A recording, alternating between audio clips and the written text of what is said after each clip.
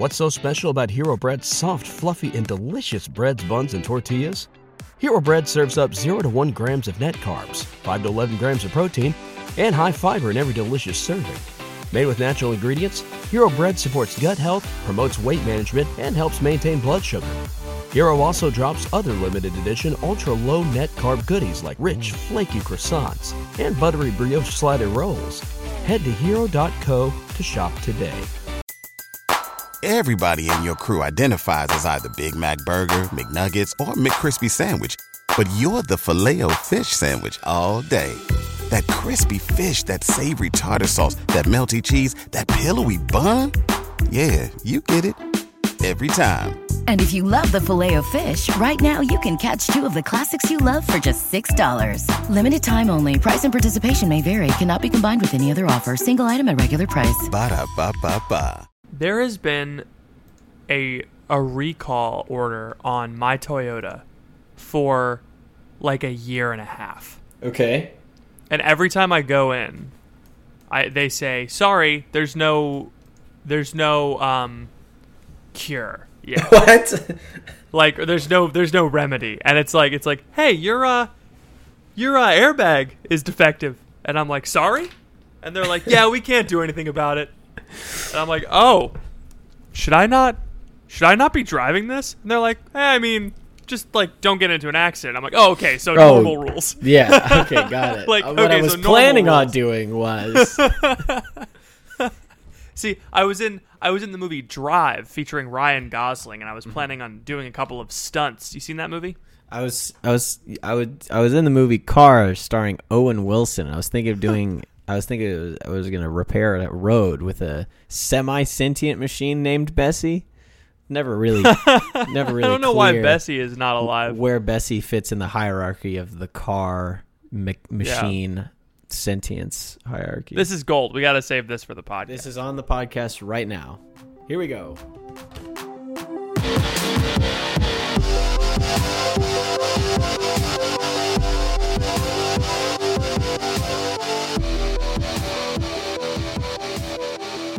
Welcome to The Crunch. It is your boy, Ethan. And I'm Patrick Carfax Nevy. And we got a third person on the podcast today. Here they come. Hear that? That's the sound of the probiotics I purchased at the store to regulate my gut health. I thought you were trying to do some like kind of Foley where you like No. it sounds like someone's walking into the studio, you know? No, the Foley was of pills in a bottle being pills in a bottle. That was the sound selection that I made. If anybody knows anything about symptoms of serious digestive problems. I'm sorry, you have symptoms? You dropped this, King. No symptom. Oh, okay. go It on. was a simp thing. Yeah, it was a symptom. So I've been having things come up and out through the mouth. Things go out and down through the butthole. And not the ways that they should be. And so No. I'm just I'm very comfortable sharing this on the podcast because I'm concerned. I've thought I had appendicitis about 3 separate times, and then I go to a website or anybody who knows anything, and they're like, "No, you definitely don't." But I'm still worried that at any moment, like either my gallbladder is going to fall out of my butt or my appendix is going to burst open because I've never had like this much trouble for this long before in my life. So. Yeah, and this is possibly the worst time in history to yes. have any kind of like illness that's more than normal, you know? Right. Because everybody's just like, you have the coronavirus. It's like, well, There's other things still, you know? yeah, there are other diseases that exist. And Like one of my coworkers gets seasonal bronchitis. Like every year she gets it Yeah. around this time. And Oh, she like went no. to the doctor for like her regular thing and they're like, "You have coronavirus, shut it down." And she's like, No, it's just bronchitis. I'm fine. And they're like, "No, you're not. Go. 2319." How many Pixar references can we fit into the beginning of this podcast? So many. I learned. Never mind. Okay. Never mind. There's Great. no joke there. Okay. I made a Bugs Life reference to a friend a couple of days ago. Yeah? How did it go? You know what we should do? You know what we should do this week on the podcast? We Please. should talk about the Catholicism subreddit because Okay. I'm going there right now. I think we should stop taking dating corner questions from our viewers, and I Okay. think that we should not stop, obviously, because they're awesome. But I think we need to just take a ride through reddit.com/r/Catholic dating. Oh, now that could be our final evolution to completely being a ripoff of My Brother, Me. And instead of doing Yahoo Answers questions, we do questions from the Catholic dating subreddit. Okay, listen, taking content from Catholic subreddits, or not taking content from subreddits is definitely not a Mabam Bam original. Okay? It's not. Mabam It's Bam. definitely not. Mabam Bam, Fedora tip. Oh man, this is great. I think it's a great idea. I'm also worried. I don't want to I guess we kind of shame our audience sometimes. Yeah, but also like these are all public. That's true. They know that they're posting on the internet. They know that the crunch is out there when they post it on this website. If they didn't, there should at least be like some sticky thread that goes, "Hey, listen, you better be careful." For instance, did you have one in mind? Yeah. This one's just very sad. It just says, "Ladies, would you?" It's just from a user who just goes by the name of Catholic Single Man, and he goes, "Ladies, would you date a man who gets depressed sometimes?"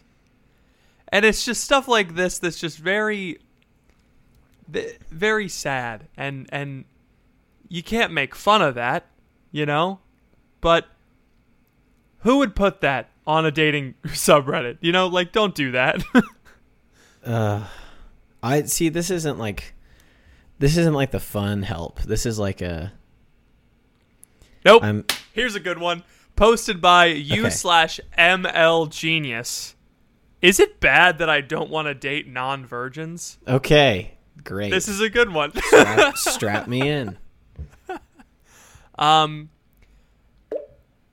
There's always one that's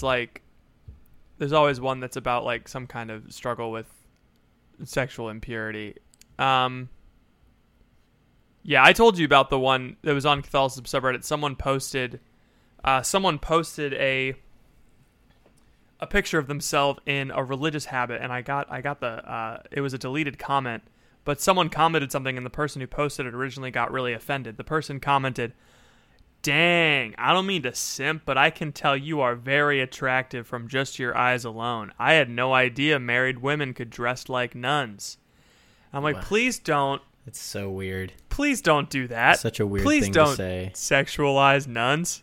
Please That's stop. like the worst thing you could do. So anyway, I have a feeling that Catholic subreddits are gold, and someone needs to do something with them. That could be us. We just have to put in more work before we start recording the podcast. Maybe that should be what we do on our Friday recording. Yeah. Is find the really, really just good ones and then help people recognize, like, this is the state of the church today. Not in an alarmist way, but in a way that kind of says, this could be the guy next to you, and all you got to do is say hi to him, and he'll stop this. It'll stop. Matt Martinezson sent me screenshots. That's why this is on my mind. And someone was posting about stay-at-home dads. Yes. And they're like, "Is it wrong to be a stay-at-home dad?" And it was very funny because everyone was having like an intensely very intellectual conversation about like, well, it could technically be immoral, but it's not technically immoral, but it could be bad for like your children's perception of gender role. It was a very interesting conversation that could have just been cured with, "No, it's totally fine. Do whatever you need to, man." Yeah, I mean, lots of dads back in the day used to be stay-at-home dads because their work was farming At home. at home. So chill out. I wish that I had anything funny to say Yeah. about anything. The only funny thing that we really have had happen to us recently is that you have tummy troubles. That's it. Is only funny because it's a bathroom thing. Right. It's not funny. It's not funny because sucks. I'm in pain. It's not funny because Yeah. I am nervous every time I eat, you know? Like, You're like, is this salad going to be it? Is this it? I know. My team is like, oh, Ethan, can you eat cookies? And I'm like, probably not. And I am very stressed about the wedding. Let's talk more It's about funny that. because, yeah, okay. Well, I was talking to my staff about this. I don't know if I said this on the podcast last week, but they were like, "Oh, you nervous about the wedding?" And honestly, like, I haven't had time to be nervous about actually being married, which is good because, you know, Phoebe and I are pretty set on that. We Yeah, you have should been have for a that little figured while. out by now. Yeah. And it's just like there's most of my nerves are like, is everybody going to have fun? Is the party going to be fun? Is everything available for like the ceremony? Like, do I have like, oh my gosh, what if I did the marriage license wrong and we're screwed? That's the stuff that I'm worried about. And then also global pandemic. Like all of that is overshadowed by the giant blimp hanging above everyone's head right now. And it's, yeah, cause like, I mean, how would I feel if someone got coronavirus and was hospitalized that went to my wedding? There would be no way to know if they got it at the wedding. But if somebody gets coronavirus after the wedding, within the 2 weeks of the wedding, I'm going to think they got it at my wedding. You know? Yes. And how am I supposed to live with that? It's out of your control. Good point. I no longer feel anxious. Sorry, I mean I'm not trying to. No, you're not wrong. I'm not wrong. This is like the only reasonable answer to that is. Yeah, that wasn't me being sarcastic. That was me being incredibly easy to convince. Oh, okay. Yeah, I'm incredibly easy to convince. I thought you were like upset with me for being an annoying No. counselor friend when you didn't actually ask for counseling. No. Sometimes that happens when I'm talking to Phoebe. So I'll say something like, maybe we should do this, and she'll be like, no, I think it'd be better if we don't do that. And I'll be like, oh yeah, that's probably a good point. I'm just very easy to convince. I wish that I had that, because what happens when I'm talking to Emma is I say something, she goes, well, I think that's maybe a little bit wrong, and then I double down, and then I get upset with her because she's not agreeing with me, and then an hour later I apologize because I realized that I was wrong. And that's but that's good. I'm trying to decrease that amount of time to be in the moment. I'm trying to decrease my margins. Razor thin margins. Yeah. Wait, no, that's not a good thing. It's part of life. And not to say you want to just do an entire Dr. Ethan's Dating Corner episode. we can. Let's do Hot Take Time Machine first, and then we can start doing what I think we can do. And I feel comfortable in this is your and my ability to have a conversation that people find interesting every week for the past nearly 3 years, that is supported by loyal patrons on patreon.com/The Crunch. We could call it The Crunch, and then we could upload it, and then see what happens. See if people actually like it, you know? Yeah. And I think that I choose you. You're kind of like a Pokemon that I chose out of the many different Catholic Anonymous accounts at the time. You know, you could have picked anyone. There were lots. I'm not going to name any names. Tristan, but we were by far the most normal. And I'm glad that I not picked the coolest. But you're the Pikachu to my Ash, and I'm the Brock to your Misty. You mean we have a secret romance that carried on in the background while our friend ran around and caught animals? Was it really that secret? I think Brock was just very obviously in love with every woman on screen ever. No, except for Misty.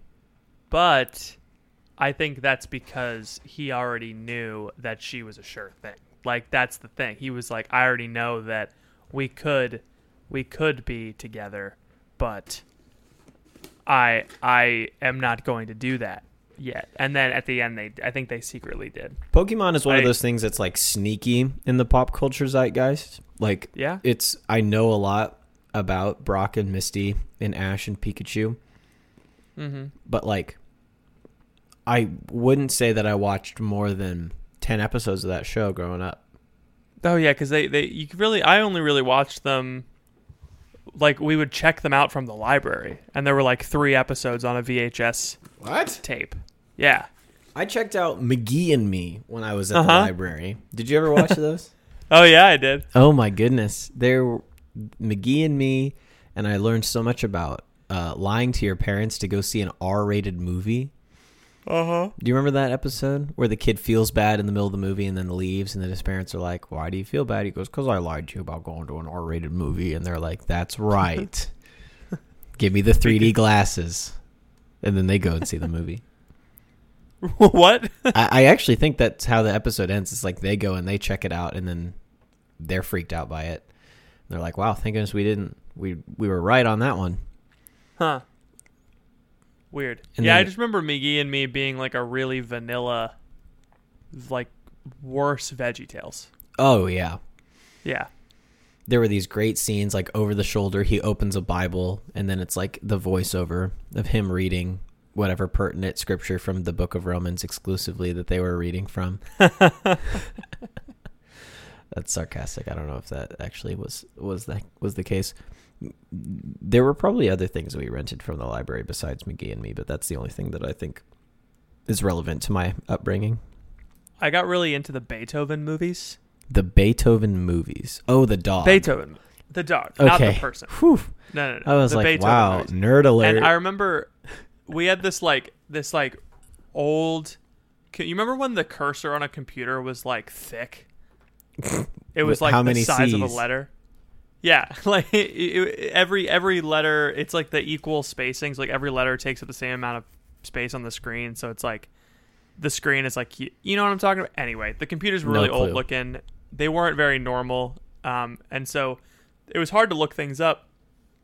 But I got through like the 5 Beethoven movies, and then let me see. I forget exactly which one it is, but I got to the end. Maybe it was like Beethoven 6th. It's like they never made that one. Uh-huh. But I was like, there's got to be a Beethoven 6th. And I kept like not Googling it, but like searching for it on the little, they made it up to Beethoven's 5th. And I kept looking for Beethoven 6th on the little catalog, but I could never find it. And I was like, one day I'll find it, but they never made it.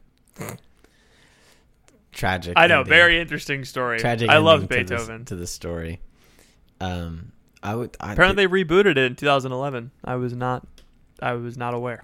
Did you ever watch when I was a young boy, I was told that I had to like cars and trucks and construction vehicles. Yeah, because of toxic masculinity. And, Yeah, because of the patriarchy. And there was this one... That's kind of- patriarch.com. Patriarchy.com/TheCrunch.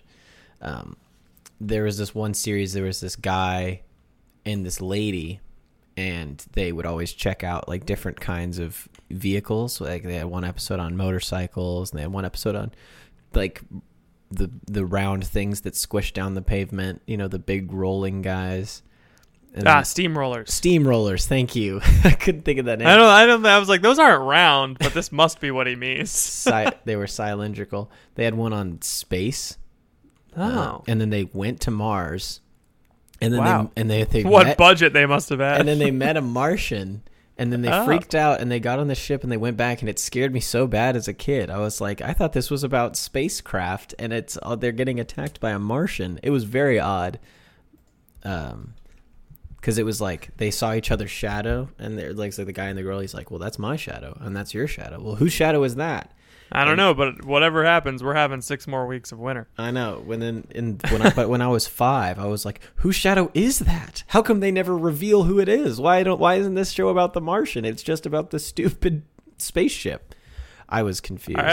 I have a distinct memory of watching JJ the Jet Plane when I was younger. Okay. And he one of the characters flies above Earth and out into space. And I remember having this thought. I was like, why does every show take place on Earth? That's just so not creative. And I was like, oh, because there's not life on other planets in the solar. Okay. Have you heard of the show Planet Sheen? It obviously takes place on Planet Sheen. The only joke I remember from Planet Sheen is Sheen brings chips and dip to a party, and the king goes, oh, thank you for innovating chips and dip. For so long, we just had chip and dip. And it just shows a chip with a mountain of dip on top of it. He's like, it was not very popular. That's pretty funny, actually. I know, that's really that stuck with me. I was like, that's really clever. Chip and dip. Chip and dip. Oh boy, that's who. Oh, we got to get some of the writers from Planet Sheen onto this podcast. Hey, somebody know any of the writers from Planet Sheen? Maybe they can bring the funny that we so hit lack Jimmy Neutron spinoff. in It's these always uncertain times. It's always the goofy friend who gets the spinoff. You know, like you got Joey, the hit show Joey. What? You know the number one. I was listening to the Office podcast, the Office Ladies podcast, and you good? Yeah, I'm fine. My chair just broke. Oh, man, you're having a time. I know. When the Office came on the air, the Office Ladies podcast is like two of the actors from The Office, and they were talking about the number one show on at the time when they started airing was Joey. Like from Friends? The show. Joey Tribbiani, the show? Yeah, the show was just called Joey. I'm smelling a Verify 2020 candidate. Joey. Yeah. Joey, the show? And that was the number one show on NBC when The Office was airing. Wow. Which just shows you how old The Office really is. It is. Midway through the second season, the show is placed on hiatus. Only one episode was shown in its new time slot before the show was canceled. Yep. Wow. What was maybe the overview of the show? The series centers on Joey. Series is a bold word to talk about what this was. The series centers on Joey, who has struck out on his own and moved to Hollywood, hoping to truly make it as an actor. Joey says goodbye to a time when his friends were his family and welcomes the chance to turn his family into his friends. What? After reuniting with his high-strung sister, Gina, a strong and sexy hairdresser, it's weird to say that about your sister, Joey moves in with his genius 20-year-old nephew, graduate student Michael, who is literally a rocket scientist. What Joey lacks in book smarts, however, he more than makes up for with his people skills, making him the best new friend his nephew could ask for. I don't see what could go wrong with this cast of characters. It seems like it seems very much like we've first got of all, dumb hot guy, hot hardworking sister, and then super smart but socially dumb kid. What could go wrong? I think they underestimated the appeal of Friends. The only reason why anybody watched that show was, I wonder who's gonna have sex next. You can't replicate that energy with a completely family with cast, a dude and his sister. Yeah, like I loved Joey. When I watched Friends, I loved Joey for his raw sexual energy. And that's it. And then when you take him out of that and you put him in the family where he has to be neutered and subdued, no, I'm not interested. Also, tell me how we're going to subject the general American public to a show that's just completely Italian. There's no way that went over well. Like when he said hairdresser, I pictured that girl with jet black hair that stands 2 feet tall above her head. That's what I pictured. I mean, am I wrong? I've got bad news for you. Everybody Loves Raymond did exist. Oh, dang it, you're right. Yeah. And also, but they also like The Joey Sopranos, Italian, you know. Oh yeah. Like I feel like there's lots of shows that are about Italians, Patrick.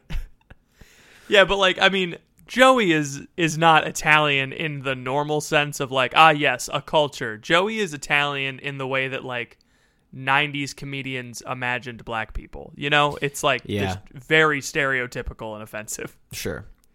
Do you remember I don't know if you ever saw Friends, but there was an episode where Joey like went to his house and the inside of his house was just dark, roses everywhere, and just it's like they took every crucifix and icon they could find. It was just it was terrifying. I do remember that, and I remember thinking, wow, Joey's fallen far from his Catholic upbringing. Yeah. It's tragic. So this is a great episode.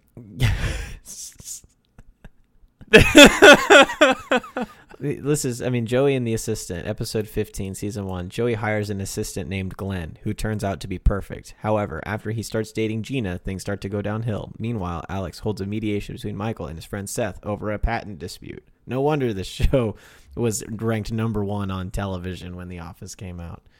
Yeah, that show sounds awful. Shows about patent disputes. My favorite source of comedy is patent law.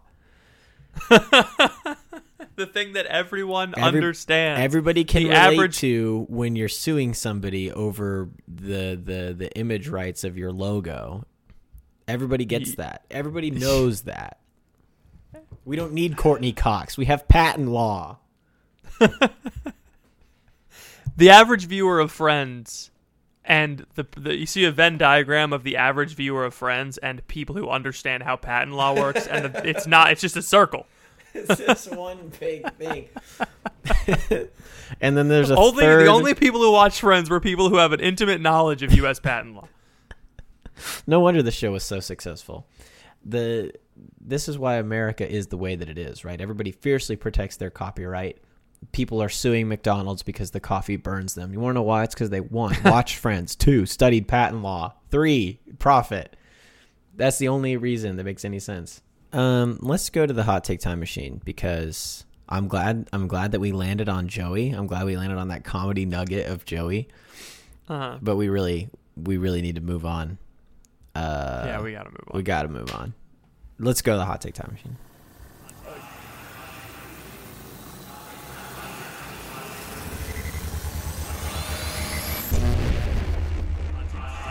Hot take time machine. Welcome to the hot take time. Welcome to the hot take time machine. My name is Patrick. Sorry, what? Sorry. Welcome to the hot take time machine, the part of the show where we take a deep dive into the history of our online social media posting lives. If you have a hot take that's 5 years or older, send it on over, buddy. Put it in an envelope, lick that stamp, slap it on there, put it in a mailbox. Lick the stamp and send it. info@thecrunchcast.com. Ethan, do you have a hot take for us? We're getting a lot of emails, people asking us to solve their dating problems, but nobody is exposing their tweets from 2015, and I find that to be a severe imbalance. I think it's because you're all very selfish. Yes. Okay, I think that don't get mad at me, but it seems to me as if you only want to send us mail when you get something out of it. That's all I'm called gonna say selfishness. Sending us Yeah. something so that we can purely and sincerely roast you, that's humility. And if you're sitting here thinking I'm listening to this podcast and I'm not one of the people who should send in mail, you are. You should send in. Go back an and email. look. We all did something in 2012 we're not proud of. Go back and look.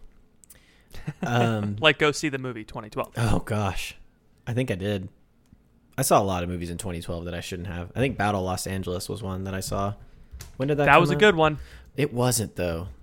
No, it wasn't. It was 2011. I think it was pretty good. I was excited. I was like, man, finally Los Angeles is going to get what they came for. But then they won? Yeah. Gosh. I was so pumped. I was so excited about it too. How old was I in 2011? It was 9 years ago. I was 14. I was an age. Okay. This tweet for the Hot Take Time Machine comes at you from July 7th, 2016. It says, would it be heresy to remix the Tantum Ergo into a trap banger? Question mark. Why do I remember this tweet? Someone please advise. 0 retweets, 9 likes. Yeah, it sounds about right. Yeah. Just a really cool idea that I thought everybody would be like, please, Ethan, do this. Gosh, you're so talented and handsome. And then like nobody. Please start a podcast so we can give you money. Nobody cared. Also, just how do you remember how loosely everybody defined heresy back in the day? It was just kind of like Oh gosh. thing that might have been maybe wrong. Yeah. Like, but that's not what it is. Yeah, no, it wouldn't be heresy. It would be kitschy. That's what it would be. It would be uncouth. Yeah, everything was heresy. Yeah, I remember that. That wasn't fun. Like people receiving on the hand was heresy. Mm-hmm. And like And I also Yeah. just the idea that like, yeah, I produced some music, but like the thought that it's like, oh yeah, if you guys want me to do this, I can just bang this out real quick. Like I can just make something really good. Like, no, I couldn't do that. I wish. I wish That'd be I was fun. talented, but you have to actually work at that if you want to be good Yeah, at it. practice. You can't just tweet about it, try to attract some Catholic EDM girls, and then live your life. Like that's what I was trying to do. And the final form of e-girls, EDM. EDM girls. What do you got, Pat? Okay, so This actually happened. This is from March 2016. This is not me doing a goof. I actually said this. All right, I'm ready. Friend, aw, the baby's crying. And I said, I love when babies cry during baptisms. And she said, what? And I was like, yeah, that's right. Cry out all the paganism. That's pretty good. I mean, it's not. I'm proud of it. It's not bad.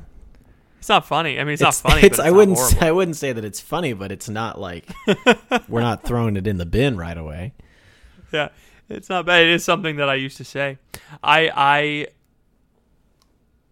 stand by that. It was funny 4 years ago. It would not be funny now. Why do you think that is? Have we grown? Have we matured? Are we different? I think the world is different.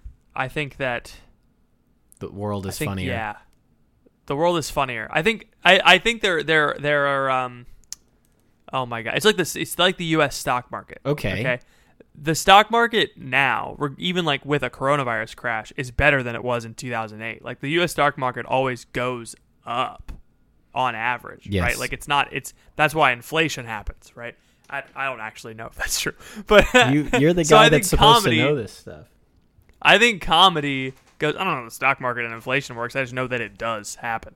I feel like comedy is like on a stock market too. You know, it's always increasing. We're always getting funnier. You know, even if there's some crashes in comedy where there's like a really like big normie influx. You know, Yeah. and it just like really crashes down. You know, like the Karen thing. You know, like it was like really funny. Like everyone was being really funny for a while, and then people started making fake Karen videos, and it's like, oh, come on. And then people made songs about it, and it's like, all right, now that we're in a little bit of a Karen recession. you Okay, know? Karen. But eventually, Okay, Karen. Okay, Karen. Like the OK Boomer song, but instead it's yeah. Okay, Mhm. Karen. I do have to say though, the Karen and BLM protest could not have happened at a more opportune time. Like those two things happening at the same time were just chef's kiss. Someone was protesting Karens? No. So like people would go to these BLM protests and they would like harass protesters. And Right. people would be racist at these protests, and then the protesters would just join in and shout, "Go home, Karen," at the person until they left. That's pretty fun. Even if they Yeah, it's were pretty fun. a dude? Yeah. Okay. Karen knows no gender. If- It's kind of like how Boomer knows no age. Yes, I understand. Anybody can be a Boomer. Anybody can be a Anybody Karen. can be a Karen. Boys Yeah. support boys. Anyone's a boy. Just because your name is Karen doesn't mean you're a Karen. The idea that the funny stock market is just always going up as we age, Yeah. I just find to be inherently false, because I know a lot of old people, Patrick, that are reliant upon some old goofs to get by. They're not really producing that new material. You know what I mean? That's the thing. It's like old people are old people are a window into the past. Okay. Let's say, and like 20, 30 years ago, actually, you know what? 40 years ago, my wife jokes were like, "Ha ha ha! This is hilarious," and it's because it indicated the time. Because everybody hated their spouse. Because everybody was, not everybody, but like people were just not in good marriages, right? And also there was a huge, we do have to understand where people are coming from with the my wife jokes. It's like the my wife jokes comes from like the generation of, I don't know, people were like getting married really quickly in the 50s and the 60s because everybody thought the world was ending, you know? Is that why they got married so quickly? I think they just wanted to have sex. I don't know. I mean, people were getting married pretty quickly because like there were, like the Vietnam War happened, not in the 50s, but like later when war would happen, you would go away to war and you would get married right when you came back or right before you left. You know, you're like, oh, I gotta get married now, otherwise it's never gonna happen. Because you might die. And so, yeah, Interesting. I don't know if there's. I'm not a sociologist. That's literally just Patrick talking. So don't go and take that to the bank. But I don't know. I think that the my wife jokes were funny in their time because of the atmosphere, but that atmosphere is no longer here, so they just don't make sense, you know? Like someone said to me, you know, like, oh, I'm like, yeah, I really love Phoebe, like I can't wait to marry her. They're like, oh, just wait like a couple of years. And I was like, that's dumb. Okay, I will. And then I'll love her $10 more then. says, yeah, gonna love her more now, you know, because it's like, she's like, oh, you guys get along now, but just wait, you'll start fighting. I'm like, oh, believe it or not, I I have fought with this other person that I've been like next to for 3 years straight, you know? Anyway, so. And then I said, that's not a Model T, that's my Clydesdale. And he swallowed some gasoline. Yes, I think people are getting funnier. Okay. I think in order to see where the future of comedy is, you don't look towards the olds. You look towards the news. You look towards TikTok is so funny. I told one of my teammates today that I would learn a TikTok dance with her for the sake of team unity. I mean, TikTok dances are okay. But she like wants me to do it, and I'm just like, all right, I guess. If it will make you happy. TikTok makes me uncomfortable because there's underage girls dancing. Yes. And I'm like, please stop dancing. Yes. Thank you. For the very same reason you would be uncomfortable if you walked in on a high school dance, you should be uncomfortable if you have TikTok on your phone. Yeah. Like. Yeah, TikTok is just subjecting the entire world what high school teachers chaperoning dance have been subjected to this whole time. Yes. Oh my gosh. Yeah, you never go to the middle. Never go to the middle. Dangerous. Oh, it's horrible. Horrible. It's horrible. No, you know what? I stand by that. It's horrible. One time in my first homecoming, I think it was my second one. My friend Matt came stumbling out of the middle, and he was like shaking. It was kind of a bit, but he was like, "I saw a woman's breasts." What? And I was like, "Nice." Stop. Yeah, No. some girl was just like dancing with her boobs out. No. Yeah. This is a family podcast. I mean, I'm just talking about the anatomy. I guess. But in my family, we don't have that. In my family, we don't have. We don't have anatomy. We don't have anatomy. I've been an amorphous blob since I was born. My parents refused to tell me which part is which. Buddy, that's my wife. I have no mouth, but I must scream. Hey, in all of this, have you maybe thought of a topic that we could talk about? If not, we should just skip straight to Dr. Ethan's Dating Corner. Hey, thank you for listening to this episode of The Crunch. Sorry to interrupt what I'm sure is a stimulating intellectual conversation, but I wanted to pause the episode real quick to let you hear from some of our sponsors. We will be back right after this. Say goodbye to your credit card rewards. Greedy corporate mega stores, led by Walmart and Target, are pushing for a law in Congress to take away your hard-earned cash back and travel points to line their pockets. The Durbin-Marshall credit card bill would enact harmful credit card routing mandates that would end credit card rewards as we know it. If you love your credit card rewards, tell your lawmakers, hands off my rewards. Tell them to oppose the Durbin-Marshall credit card bill. I just don't know how to podcast this week. I don't either. This is literally the worst week for both of us ever to podcast. I know, and I feel like this is the worst episode ever. No, you know what? It's fine. People listen to it at double speed anyway. We don't have to be... Let me tell you this, Patrick. Let me just remind you, right? Yeah. The Father loves you, right? He's looking at you right now. He's looking at me right now, and he's saying, I love those guys, right? Those are my favorite guys, you know? Yeah. It doesn't matter if we post a bad podcast and nobody listens to it, because the people who've been listening to our show for these 3 years, they know that we put stinkers out sometimes, you know? It's true. And then they come That's back fair. next week, and then usually we come back with a pretty strong episode. And That's fair. And then... And also, you know, you only get married once, and you only become a new team director once. So it's like, they understand, right? They get it, that these are like weird, crazy, uncertain times. Yeah, uncertain, yes. socially distant times. Yeah. Oh. Alone together times. That's fair. Do you want to do TikTok then- dances together when I'm in Florida? Yes. I think that'd be great for our brand. I'm doing TikTok dances right now. Oh, boy. I'm doing the Renegade. That's the one I was being taught today. Oh, wow. You're slow on that one. Oh, no. Never mind. That's the Renegade's done. Is it? Yeah. What? There was a big news article that I read about the girl that came up with the Renegade. And she's like, yeah, everyone's doing my dance now. And everybody, and like these big TikTok celebrities are making money off of it. And it just kind of sucks. And I'm like, yeah, I bet. She like posted this dance, and it was very creative, and it like shot off, and like everyone was doing it. And then all these big TikTokers that are, I re-downloaded TikTok. Okay, cool. Let's talk about TikTok for a second. Sure. I re-downloaded TikTok, and there's like There's like random. You know what the Hype House is? No. So the Hype House is a group of teenagers who are very famous on TikTok, and they all live together. So like Now- Jake Paul's thing. Yeah, it's like Jake Paul's thing. Does that sound like the worst idea ever? Yes. Yes. Is it? Of course. Yes. Of course it is. They didn't copyright the name Hype House, and so there's other Hype Houses now. Great. There's the conservative Hype House. Patent law always Which is comes just back people- to get you. Yeah, it's just copy patent. This is just the patent law episode. But yeah, so there's the conservative Hype House, which is like I've seen some of their videos. It's every Ben Shapiro.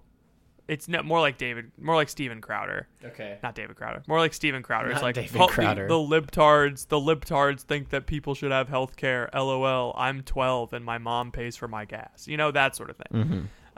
It's just conservatives with abs. That's what it is. And so I go on TikTok now, and then everybody, all these 15-year-olds and like 12-year-olds are making political TikToks. I'm like, you guys are go play Animal Crossing. Jeez, you don't have to worry about this yet, you know? It's interesting. One of the things that we discuss in our training is how one of the fundamental needs of the modern man is moral affirmation. About how you have to be affirmed in your belief, or else, because people are searching for communion, right? They're searching for a sense of identity and belonging, but they don't have that because they don't have a big family, or they haven't lived in the same place for generations, or they're not going to do what their dad did who did what their grandfather did. You know, like there's no sense of continuity, or their identity is not given to them by anybody. And so it makes sense that people go out there on TikTok or whatever it is. I feel like an old man when I say it, because it's a thing that I don't use that I know about. But I've been having some fun making TikToks. Have you? Fun. Uh-huh. Should I make TikToks? No, I can't. I shouldn't. I literally don't have the time. I promise. You would be so good at it, okay? know, but I can't do it. My coronavirus prank video is one of my favorite things I've ever made. It was not very popular. It didn't get a lot of views, but I thought the concept was hilarious. The concept was, it was right when quarantine began, and it was a YouTube prankster trying to film a prank video in public when no one was around. It was very funny. How do I find your account on TikTok? At Catholic Pat on TikTok. Catholic Pat. TikTok. Yeah. Tell me why I should do it and why I should not avoid it like the plague, so as to not get addicted to it in the same way I was addicted to Twitter. Here's how you do. Here's how you don't get addicted to TikTok. You just write down your video ideas, film them all at once, and then Delete the don't app. do that.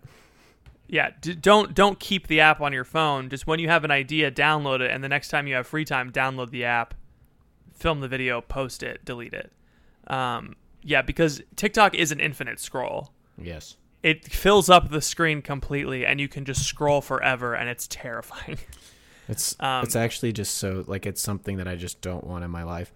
I also I made this comment earlier today about how I don't desire to be a content creator, and then my whole team looked at me and they were like, aren't you recording a podcast later? And I was like, fair, but where do I draw the line, Pat? I want to engage with the culture, but I don't want to lose the battle for my mind. It's long form content versus short form content. Yeah. Creating a content creation that's why I always feel like, and that's the thing, it's not, the medium is the message, which means that certain mediums are better than others. You know who says Books that? Are Marshall McLuhan. Cal Newport. Nope, Marshall McLuhan. I'm halfway through his book, Digital Minimalism. I don't know if you've heard of it. Oh, he talks about Marshall McLuhan in Digital Minimalism. I got it on audiobook. Nice. Audible. I got it on an audio. I just want you to be proud of me. I am very proud of you. Thank you. I appreciate it. So, anyway, like, books are inherently better than social media, but you can use social media in a way that's good. For instance, Phoebe uses Instagram in a way that's very good, I think, is she has her curly hair care Instagram account where she, like, posts tips and tricks and tutorials, and there's, like, a community. I think it's really nice, you know? And she, like, creates things that are helpful. She shows me like the stats on how many people save her posts, and so many people save them. And it's cool because like these people are actually learning something from social media. It's a way to share information, right? Whereas like Twitter is just pumping garbage out. Like Twitter rewards you based on how often you post, and like some of the quality of the post, obviously, like if people respond to it. But the quality is okay. The quality isn't a factor. It's how often do you post? How often do people click the button? You know, and that's just useless, I think. And I also think Facebook is useless for the same reason. It just encourages you to be like a consumer of people's content.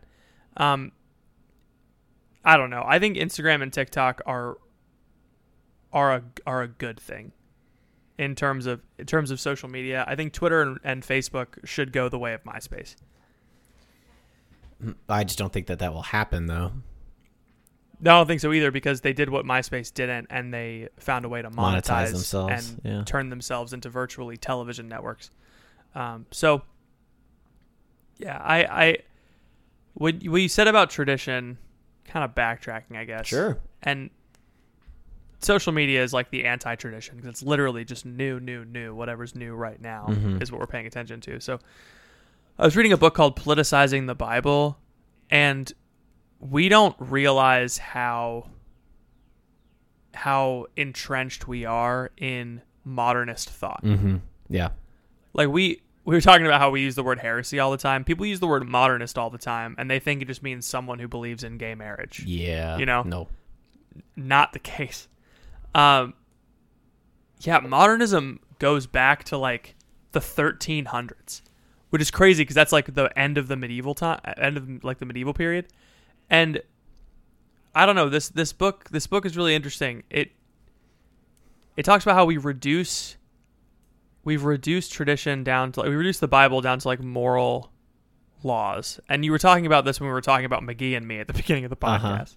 How like VeggieTales and McGee and me and like children's religion stuff was, here's how you be nice, and here's how you be kind, and here's how you don't be angry and don't be mean, you know, and like be well behaved, right? Yeah. And this is why people say stuff like, oh, well, the Jesus is just Santa Claus for adults. And it's because that's all they see, is they see the Bible as this like moral rule book, right? Like, here's how you be nice. And there was this guy, Spinoza, who was like the father of modern thought, and he honestly believed that the Bible was just there for people who weren't smart enough to do philosophy and figure out what's right and wrong on their own. And he was like, you can have the Bible, like it's for the plebs, you know. We can do reason and figure out what's right for ourselves. And that's like such a common, you hear that all the time now, yes. Right? It's like, oh, I don't need philosophy. I'm a secular humanist. And I don't know why I brought this up. This it's is been good. on my mind. This is like the modern man is the one who believes that he can create himself, right? Like there's no longer like, it rejects the idea that I've been created by something else or someone else who gives me a nature, who gives me a destiny, who gives me all these things, right? Yeah. Who gives me, in fact, like God gives us institutions that are essential to us, right? He gives us the church, and he gives us marriage, and he gives us the family, like all these things, right?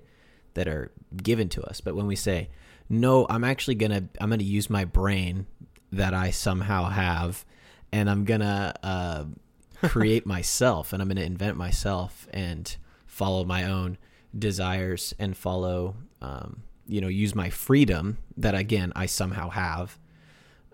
To be this autonomous person that like just dictates, like I have my own agency, and anybody who infringes upon that is reducing my individualism and all this stuff. And like, it's such a appealing way to live in a lot of ways, because then nobody can tell me that I'm wrong, and nobody can stop me, because that would be an infringement upon my freedom. And like you justify it by saying, well, I'm not infringing anybody else's freedom. I'm trying to fulfill my own destiny that I've created for myself. How can that possibly be harmful to the rest of the world?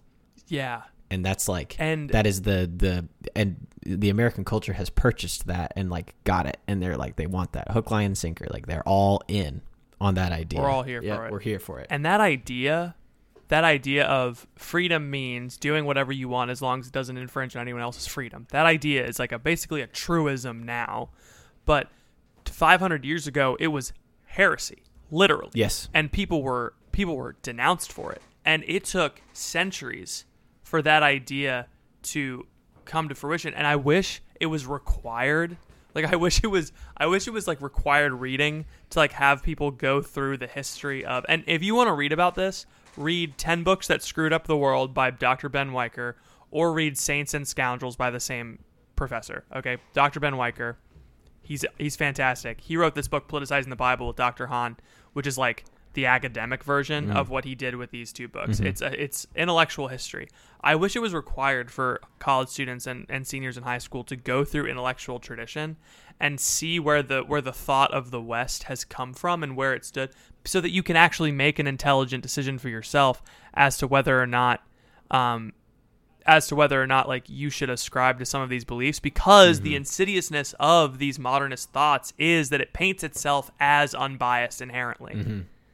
It's a bias that if you have it, you believe that you're unbiased. Ugh. It's like, well, I can determine what's true. I don't know what's true outside of myself. This is very Descartes, right? This is very Cartesian. It's like, I don't know. There's so many people fighting outside of me, so I'm going to turn inward to look for truth. Nope, turning inward is sin. Don't do that. Don't turn inside of yourself. It's like, I'm going to start with myself and what I know is true. But that's like a false premise. The whole I think, therefore I am thing, it's a false premise, because you are not the most knowable thing to you. You don't know yourself as well as you think you do. And so just ask my wife.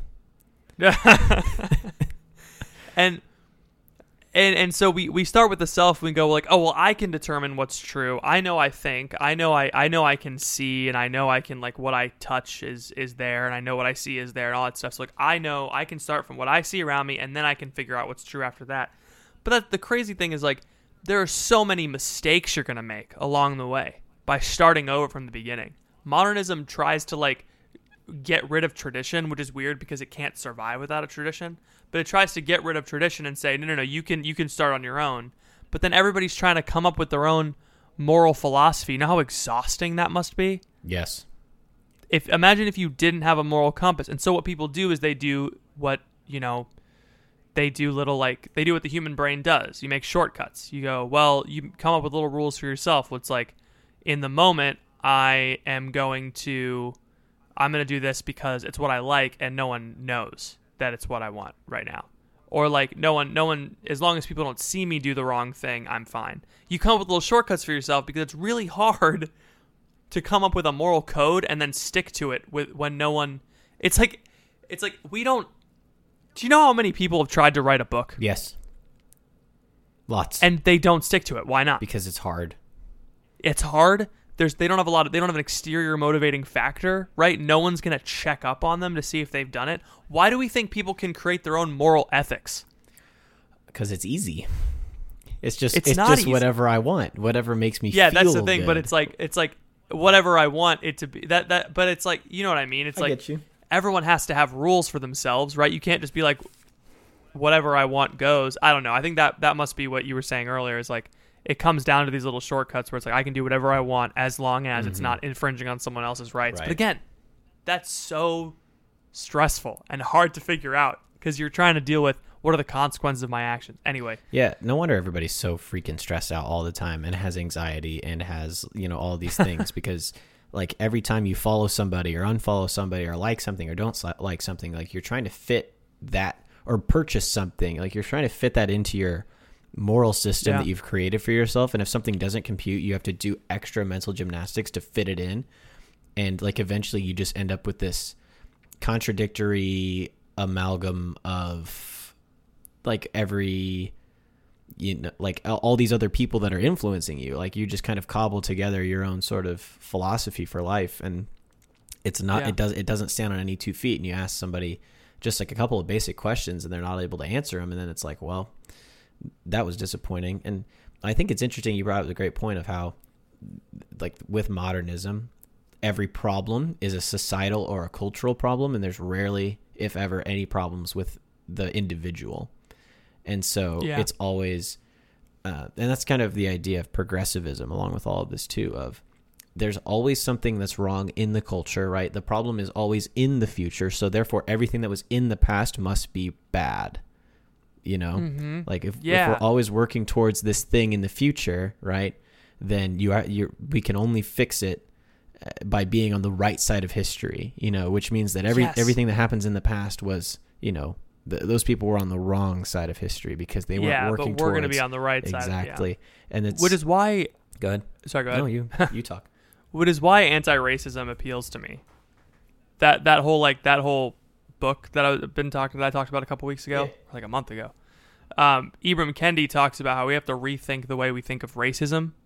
You know, he's like we need to stop saying things like "you are racist" or "you are not racist," because he says the first thing that people say if you've ever seen one of these videos where someone yells at, he's like, I saw this video of a woman on the bus and two Chinese people were speaking in Mandarin to themselves on this bus, and she said, you know, in America we speak English, like you should speak English while you're in America.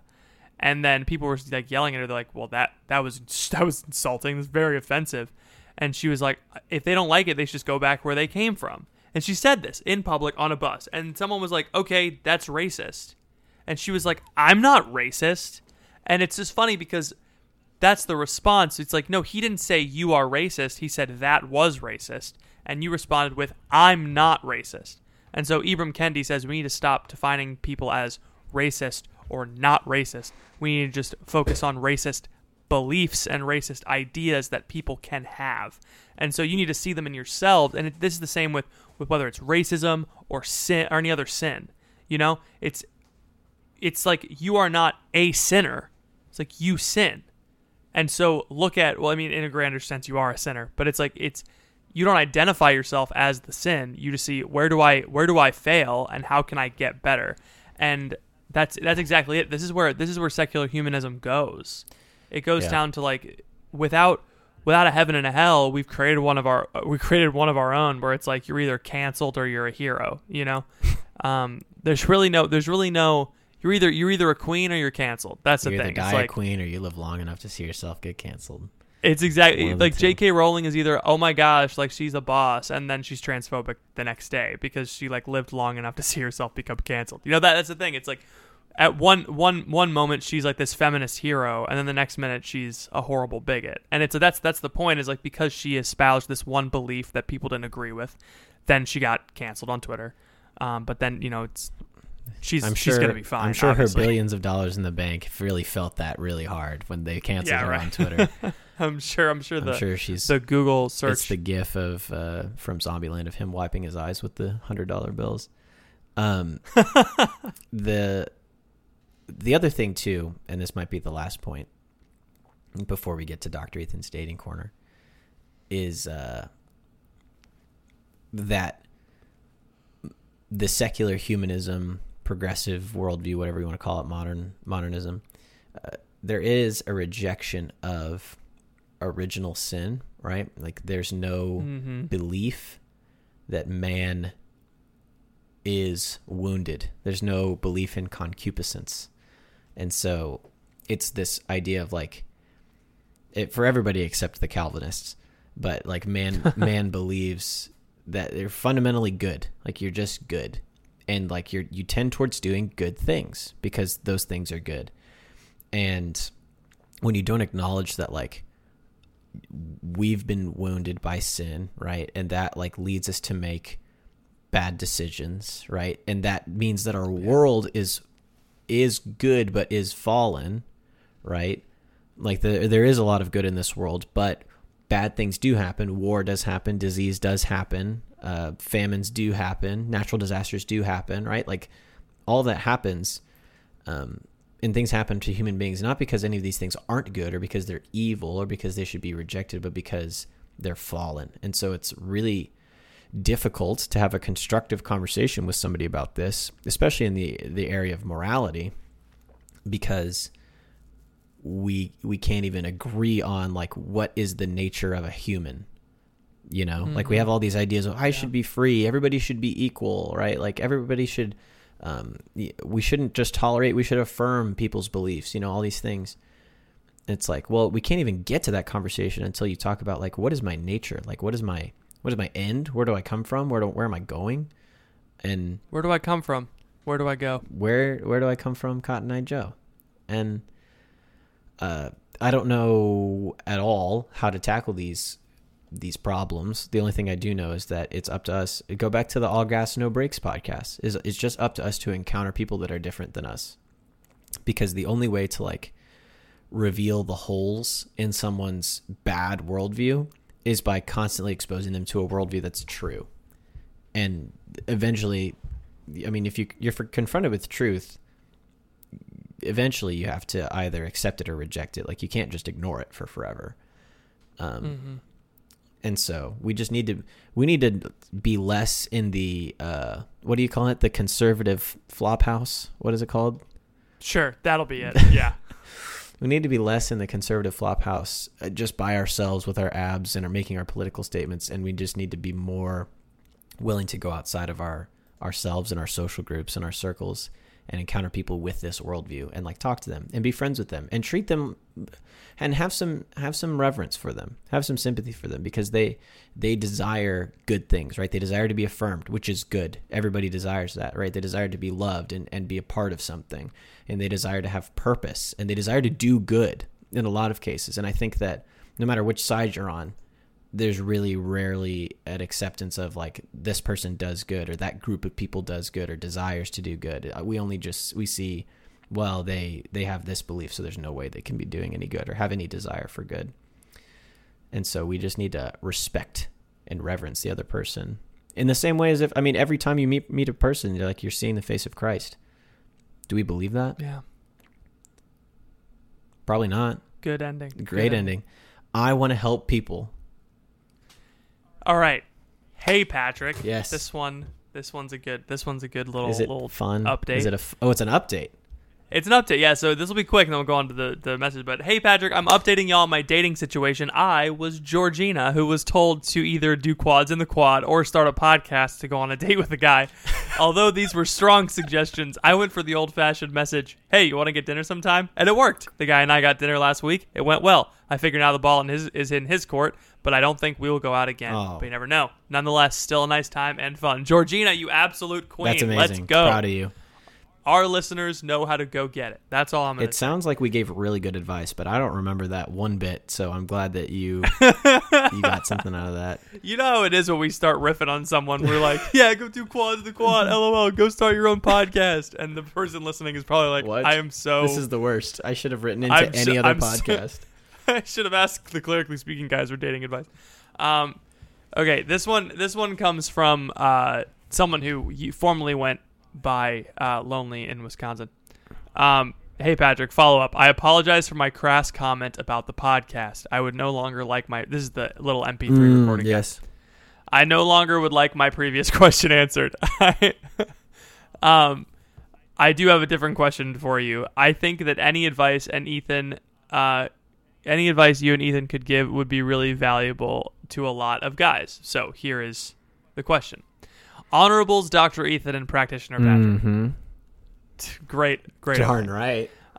I am a 19-year-old. It totally makes up for the other one. I am a 19-year-old male studying at a state university. That's good nice. job. What things should a person in my place have in order... Wait. What things should a person in my place have in order that their prayer life and personal life... Wait. What... Come on. What things should a person in my place have in order in their prayer life and personal life, and for how long before pursuing a girl? Okay, I don't understand that sentence. What things should a person in my place have? Have in order. Like have he's in asking order. what Have in he order. has in order before he starts dating someone. In their prayer life and personal life. Yes. Okay, so he wants to have things in order Yes. in his prayer life Yes. and personal life before pursuing a girl. Sorry, I was very confused. I know. Were you confused? No, I got it the first time. I was just letting you do it. Oh, okay. Yeah. It seems like certain speakers say that if you like a girl, you should ask her out. That's kind of like us, but I wouldn't say anyway. We're not speakers. I'm worried though that if I were to pursue a girl, it would be out of desire for affirmation from women. What are good reasons to pursue a girl? T. Hanks. All right, number 1, do you have a crock pot? if you don't know how to put some chicken in the crock pot before you leave for the day and come back and have some nice, warm, tender chicken breasts, you're not ready to date a girl. Get a crock Get pot. a crock pot. Get a bag of nails from the hardware store. Make a pressure No, cooker. stop. That really happened on American soil. You can't talk about that. Yeah, long enough ago. Okay. I suppose. It happens in more places than on American soil. That's true. So get a crock pot and make sure you have a good knife set, because I had somebody come over. That's just what I said. A cutting board. So somebody came over and was like, hey, I want to make you dinner. Like, I'm hosting you at my house. Where's the cutting board? And I was like, that's a great question. You use this plate while I go look for a cutting board. Okay, so what should you have in place? Here's the thing. Obviously, we should always be striving towards having a regular prayer life, a regular life of serious devotion, and building virtue, right, all the time. You're going to be doing that for your entire life. And so to set some kind of... whole time. And so if you try to set some kind of like, oh, I got to be at this place before I will be quote unquote holy enough to quote unquote date, then you're going to be in for a hard time, because what if you get to that place and you start dating and then you regress and you fall back below, right? That happens all the time in the spiritual life. You move forward, you move backward, you sin. Sometimes you go a certain place and you sin in different ways than you have before in your life. Sometimes old sins come back. Sometimes you have great new devotions that last for a long time and really carry you, and like you receive a lot of consolation, but then you experience dryness and you feel far away. All this to say, right, like the spiritual life is can be very topsy-turvy. And so I think to set an expectation of yourself in your prayer life is a bit unreasonable. And I would say as long as you are seeking after God as best you can, right? You're going to Mass regularly, you're going to confession regularly, you're praying every day, you're reading the Bible, right? You're doing all the things that you should be doing, then you're probably in a good spot, And you should obviously have a plan to grow. Maybe get a spiritual director. Maybe have somebody who's a mentor, somebody who maybe has a podcast, maybe someone who's 24 has a big nose. Maybe, please don't reach out to me. I don't have any room to... Adam Sandler. It's Adam Sandler. Hanukkah. And as far as your personal life, again, I don't really feel like there's anything specific that you have to have down, cutting board, other than the crock pot and the cutting board and the knives. You want to be able to like take care of yourself. And so if you're in a spot where you're always getting up late and you're always staying up late and you're playing a lot of video games and you're binging a lot of TV shows and you're not able to complete your class assignments on time and you struggle to like hold down maybe a job, maybe you're not getting the best grades, maybe that's a sign that you're not ready for the responsibility of a serious relationship. But again, that doesn't mean that like you should not date, right? It just means that you know what you need to be working on, right? And if you believe that marriage is your vocation, I see no reason why you can't at least take girls out on dates, because if you set that expectation of yourself and then you regress, what are you going to do then? What do you think, Pat? I think that is good advice. In terms of like what do you need in order in your personal life? Now that I understand that sentence, I don't know. It's a tough situation because like I won't go into specifics, but like me and Phoebe got together when she was in a really bad spot. Like just so happened, and so like sometimes stuff like that just happens. Sometimes a really great match happens in an awkward time. But like it comes from prayer, like I wouldn't have continued that relationship if I hadn't been in a really good spot in my prayer life and known that was the direction to go, or been pretty secure in that decision. But I think Ethan gives a good baseline. Like if you can't like take care of yourself, I guess, then, don't don't be in a relationship, because a relationship, if you can't like smell good, a relationship is you giving of yourself to the other person, little by little, more and more, at a time until you're married and you've given your whole self to the other person, right? That's the direction of a relationship. Yeah. And so if you can't even give to yourself, like a decent meal and a hot bath, if you can't cultivate those nice sculpted calves that you've always been wanting, from doing those calf raises at the gym, then maybe you're not ready to whisk a fine lady off of her feet. That would be what I would say. I think the main difference is like looking back, the thing that like Phoebe and I helped each other through hard times, and the difference between like, because that's something that we talked about was like, well, am I a crutch? Like, am I, like, is this mean that you shouldn't be in a relationship right now because you're going through a hard time, or does this mean like, is the relationship irrelevant? You're just going through a hard time and I'm helping you through it. Like where's the line? And I think it's like Phoebe and I made each other's lives a lot easier, and we made each other's lives a lot better, and we helped each other get through hard things faster. But we still could have we could have lived without each other, but like it made no sense to live without each other.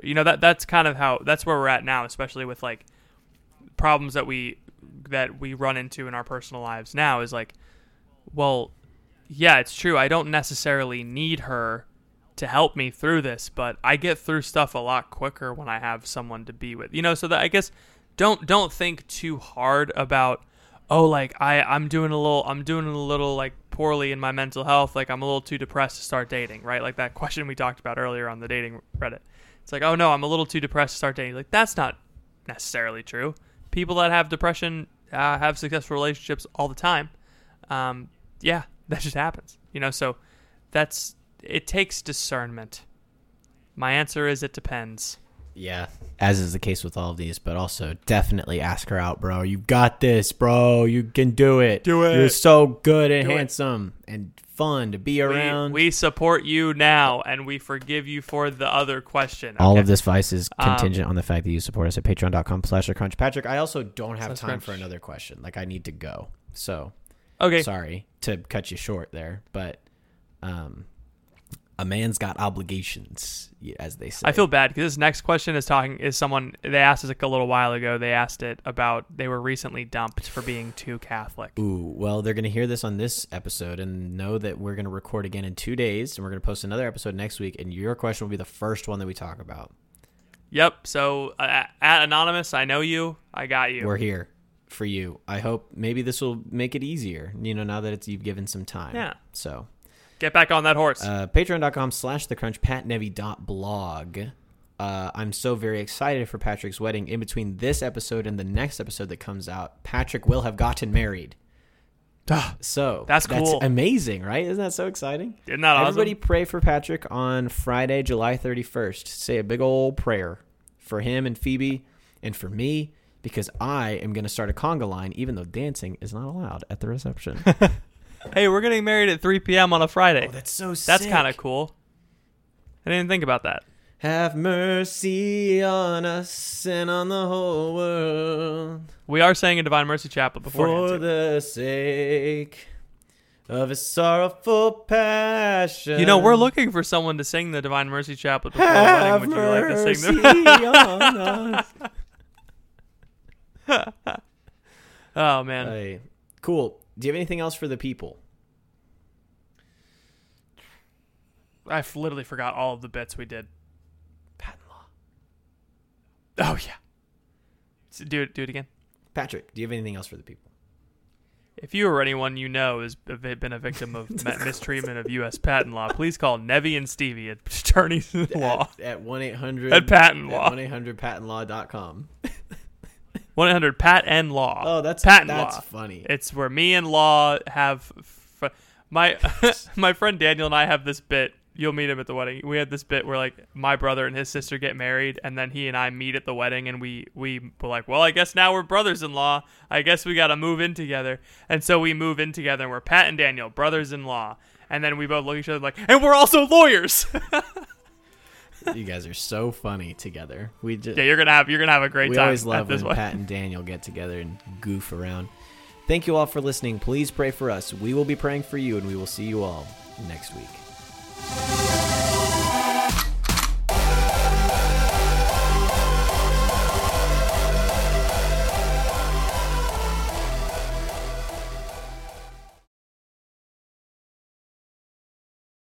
Say goodbye to your credit card rewards. Greedy corporate mega stores, led by Walmart and Target, are pushing for a law in Congress to take away your hard-earned cash back and travel points to line their pockets. The Durbin-Marshall credit card bill would enact harmful credit card routing mandates that would end credit card rewards as we know it. If you love your credit card rewards, tell your lawmakers, hands off my rewards. Tell them to oppose the Durbin-Marshall credit card bill.